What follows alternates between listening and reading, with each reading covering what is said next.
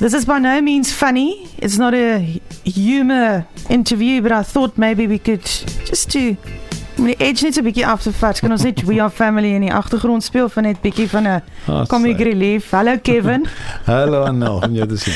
Goed om jou te sien. Baie welkom. Dis jou tweede weekie by ons. Ja. Verlede week het Hanlie met jou gesels. En net vir die wat nie verlede week geluister het nie, want ek weet ons gaan nou aan weer met verlede week se tema. Maar wat doen jy presies? Annel, ek werk met familiebesighede waar daar groot besighede gebou is en dan familietwis wat bestaan as gevolg van die geld en die familieverhouding wat saamkom. Dis baie interessant en ek sê net nou, jy weet as jy aan familiebesighede dink en die twis en dramas, dan dink jy gewoonlik aan TV-stories en hierdie pa wat in hierdie groot raadsaal sit aan die punt van die tafel en die kinders delegeer en die niggies en die neefies, maar dit is nie so maklik nie. Daar is regtig groot probleme wat kom saam met familiebesighede. So, verlede week het jy gesels en vanmiddag gaan ons aan met Managing Personal and Psychological Dynamics in a Family Business. En een van die onderskrifte is Entrepreneurial Orientation. Wat op aarde. Gee ons net so klein bietjie van 'n agtergrond van verlede week en dan vat ons om deur. Okay. So ons verlede week gepraat oor hoekom is daar kompleksiteit in familiebesighede en dit gaan oor eienaarskap, die besigheid sowel as die familie wat betrokke is. En daai dinamika saam is wat die kompleksiteit veroorsaak. Goed. En so ons het uit die verlede nou geleer al en dis nou die Amerikaners se studies dat om 'n familiebesigheid te bestuur is baie meer as net die besigheid. Daar is die familiedinamika wat moet bestuur word.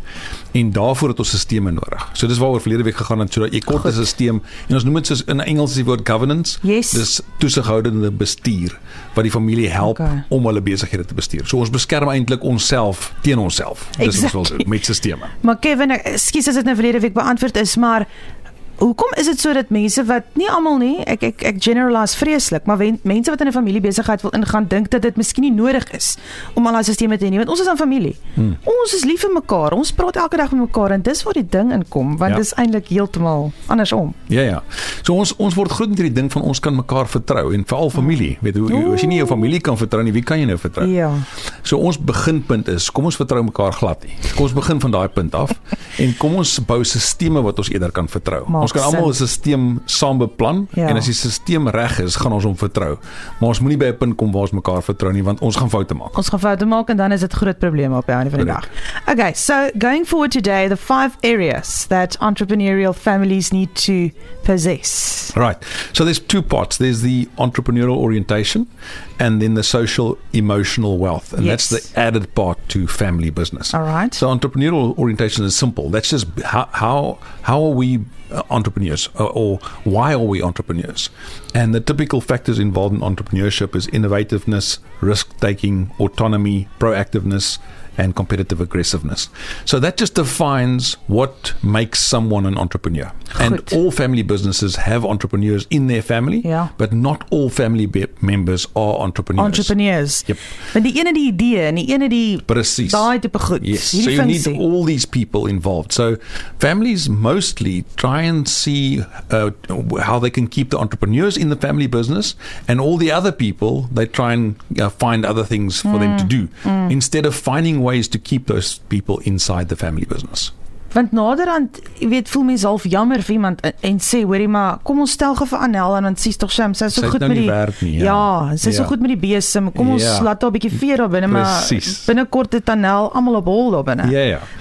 So dis baie belangrik, ons kan vir Annel toelaat, maar ons moet haar inbring op 'n gesonde manier. Ons moet seker maak wat is haar talente, weet wat is haar roeping in die lewe en hoe maak ons 'n plek in die besigheid waar sy produktief kan wees. Baie belangrik. Hy weet dit moet baie keer moeilik wees, maar vir dit om vir eeue, wel eintlik, jy weet, dekades aan die gang te bly, is dit baie nodig. Ja. Okay, so kom ons kyk net vinnig na die onderafdeling, die innovativeness. Ja.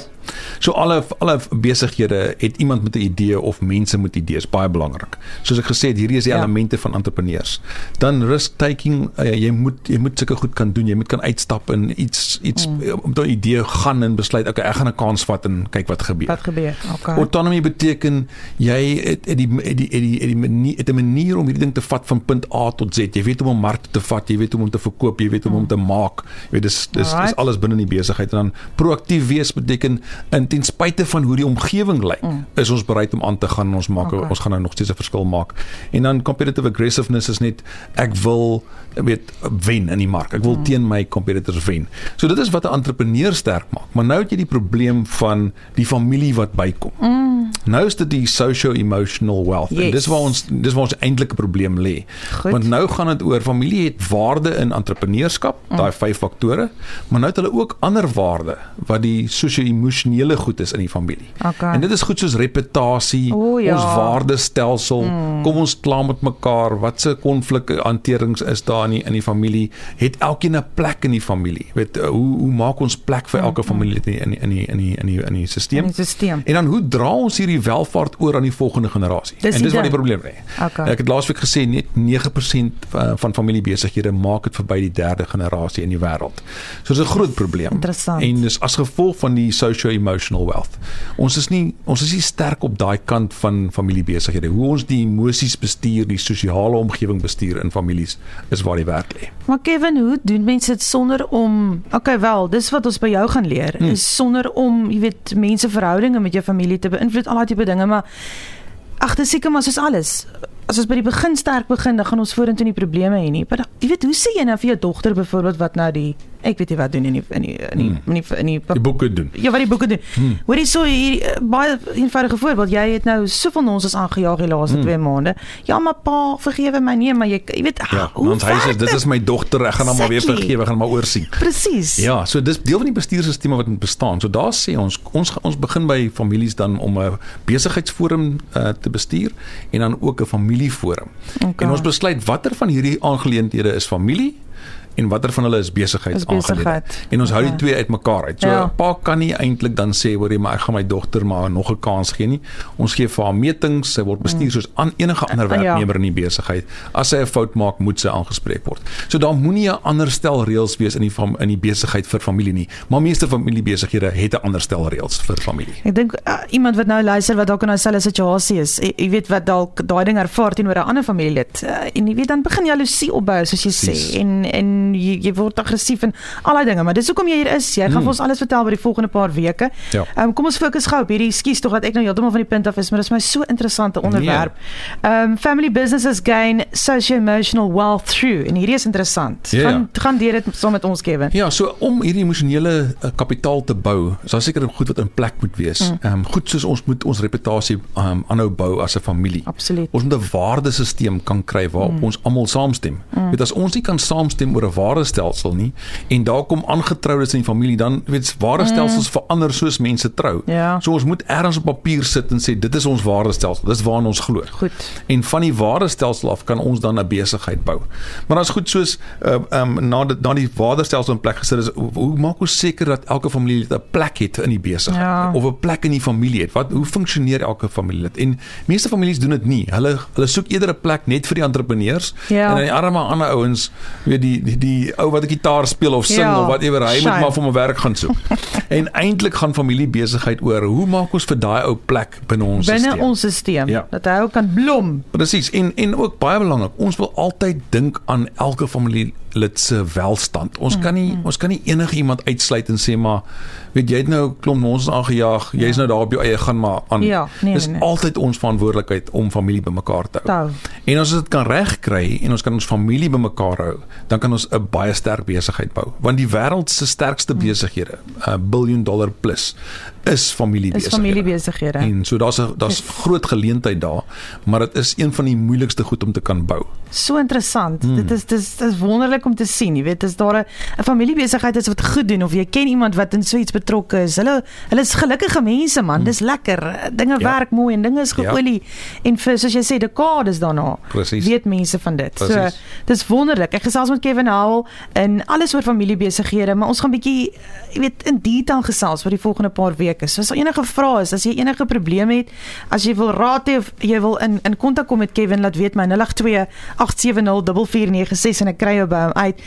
Kevin, also fulfilling family obligations based on blood ties. That's so interesting. Wat sê jy daaroor? So we have an obligation to our family, to our siblings and our family members. We can never exclude anyone. The idea is to include everyone. Exactly. So even if someone someone has, psychological problems or they have financial problems, we need to find solutions as a family. Why must we pay someone else, or why must someone else pay those dues if we can fix those problems inside our own family? It should be a safe space where we can fix family members. That's a good word. But family businesses are normally not that. It's normally about making money, and if you can't make money or help us make money, then find yourself something else to do, which is wrong. We have an obligation towards family members, and that's maar what's tot hoe ver, Kevin? Tot hoe ver moet mens strek? Sê net maar ons regtig iemand in jou familie wat jy glad nie wil betrokke hier nie. How do you do that? Or will we get there? Ek wil nou nie die perd voor die wa inspan nie. Die interessante ding van dit is, Anel, die wortel aan die einde van die reënboog is hierdie welvaart wat almal in wil deel. Dis waar. So ons sê, as jy wil deel wees van hierdie pot goud, dan moet jy subscribe aan ons waardestelsel. Dan moet jy kan deel wees hierso. En as jy foute maak, dan gaan ons jou hanteer en ons gaan saam met jou werk om die foute reg te maak. Maar onthou, jy wil nie in 'n situasie wees waar jy nie kan deel in die welvaart nie. Ons wil daaraan deel. So dit is altyd die trekpleister is, jy kan sê, maar ek stel nie belang nie. Maar as jy kyk hoe groot die pot goud is daar aan die einde van, dan gaan jy maar mooi werk met wat jy nou het, verstaan jy? Solank ons sisteme in plek het om dit te bestuur, dan kan dit werk. Ek dink net aan pa wat nou hierdie familiebesigheid het, maar jy weet, oom Jaap wat nou jare nie betrokke was nie, en jy weet, ons is aangejaag het en nou kom hy oor die bult en nou wil hy saamwerk. Maar dis as jy sê, gebeur gereeld en dan kom haal hulle die voordele, maar daar is sisteme, dis hoekom mense soos jy daar is, and you can actually manage this thing. It doesn't have to be a fight and drama all the time. Absolutely. Kevin Howell by my atelier, please go visit his website kevinhowell.co.za. Daar's 'n wonderlike blad waar alles verduidelik word. As jy nog steeds nie lekker seker is wat Kevin doen nie, gaan lees daar, maar onthou dat weet my as jy hulp nodig het en ek kry jou by hom uit. Kevin, just to wrap up today's insert, still lots to talk about. Quickly, let's do the how to find the balance part, en dit kan ons weer lei tot volgende week. Ja. So baie belangrik, ons wil hierdie twee goed uitmekaar hou. Ons wil die familie twis op een kant hou, en ons wil die besigheid aangelede apart hou. As ons dit kan regkry met sisteme, dan adresseer ons die regte goed op die regte plekke.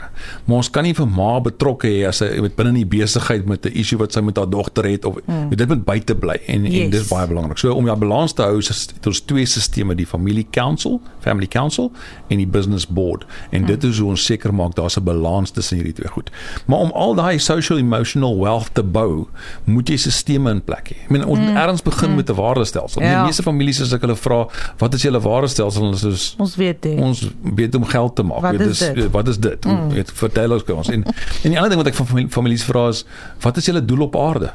Dan sal hulle sê, nee, ons maak geld. Maar meeste families weet nie wat maak hulle hier nie. Wat 'n vraag. Jy moet weet wat jy as 'n familie hier kom maak voor jy begin besigheid doen. That's something to think about. Wat maak jy as familie? Jy weet jy wil geld maak, maar hoe kom ons uit en wat is ons doel? Maar kan jy sien hoe verkeerd dit is, want die besigheid gaan oor geld maak, maar waaroor gaan die familie? Waaroor gaan die familie? En as ons nie kan besluit waaroor ons gaan nie, hoekom moet ek deel wees van dit? Ja.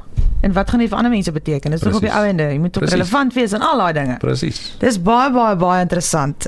Kevin, regtig waar, ek is jammer ek het jou verlede week gemis, maar ek het baie uitgesien na vandag, want dit is baie interessante onderwerp en ek sien baie uit na die weke wat kom. En Kevin, ja, asseblief, as jy enigiets onthou hierdie week of as daar iets is wat jy wil bylas, laat weet my en ek noem dit vir jou by die huis. En laat weet my 082-870-4496 if there's anything else, and please go and check out the website kevinhowell.co.za. Dankie Kevin. Dankie. Bye.